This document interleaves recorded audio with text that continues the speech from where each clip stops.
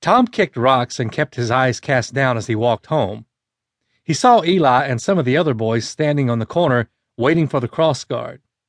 Leaning against a fence, he waited until they ran across the street and then walked up to the stop sign. Nancy ran up. "Hey, Tom." "Hey." "You really going to dig up bones this summer?" she asked, following him across the street. "Yep," he said, smiling. "That's icky." She scrunched her face and stuck out her tongue. Her freckles disappeared in the creases on her nose. "Ucky, old dead bones."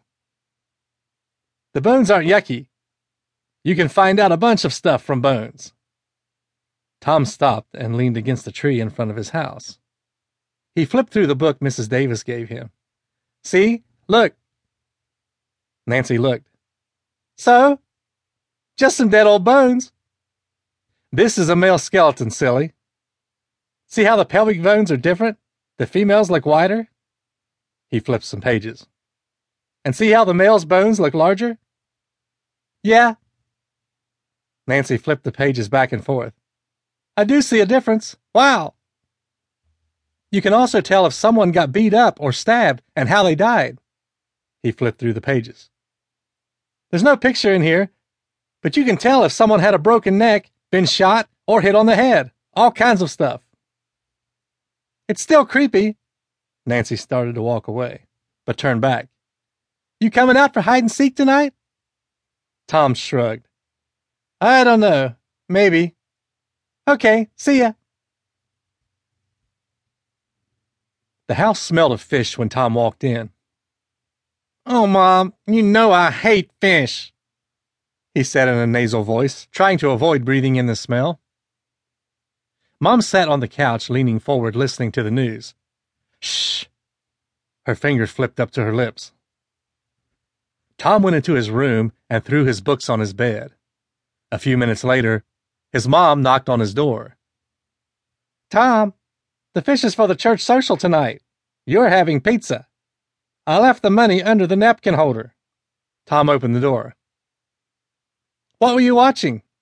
You remember everyone talking about Larissa? The girl who disappeared 25 years ago? She lived in that blue house down the street."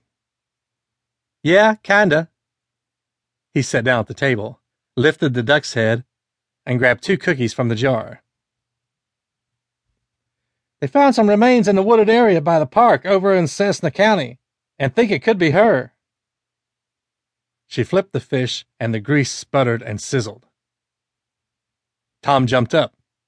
Cookie crumbs shot from his mouth as he spoke. "Really? What did they say?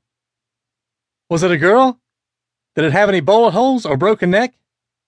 "They don't tell all that stuff, Tom. You and your fascination with bones. What am I going to do with you?" Mom shook her head. "It's good you're interested in something, but you still need to go out and be a kid." She pointed out the kitchen window. "Look how much fun they're having, playing ball. Why don't you go out for a while?" Tom sighed. "I told you they don't like me very much." "Don't be silly. You just don't get out and play with them enough. They've forgotten what a fun guy you are." Mom reached over and pecked him on the cheek. "Nancy asked me to come out for a game of hide and seek tonight. I might go out for a while then. I don't know." Tom slid out of his chair. "I'm going to go read my new book." "What new book?" "Oh, I forgot to tell you. Mrs. Davis gave me a book about bones." "That was nice. Did you thank her?" "Yeah, I did." "Go ahead and read for a bit, but I think you should go out and play later. Mrs. Johnson will be here this evening to look after you while me and your father are at the church dinner. But stay close to the other kids. That's how Larissa went missing. She ran to hide, and no one ever saw her again." Tom sighed deeply. "Okay, I'll go out a bit after supper." Mom smiled. "Good. You'll see. It'll be fun."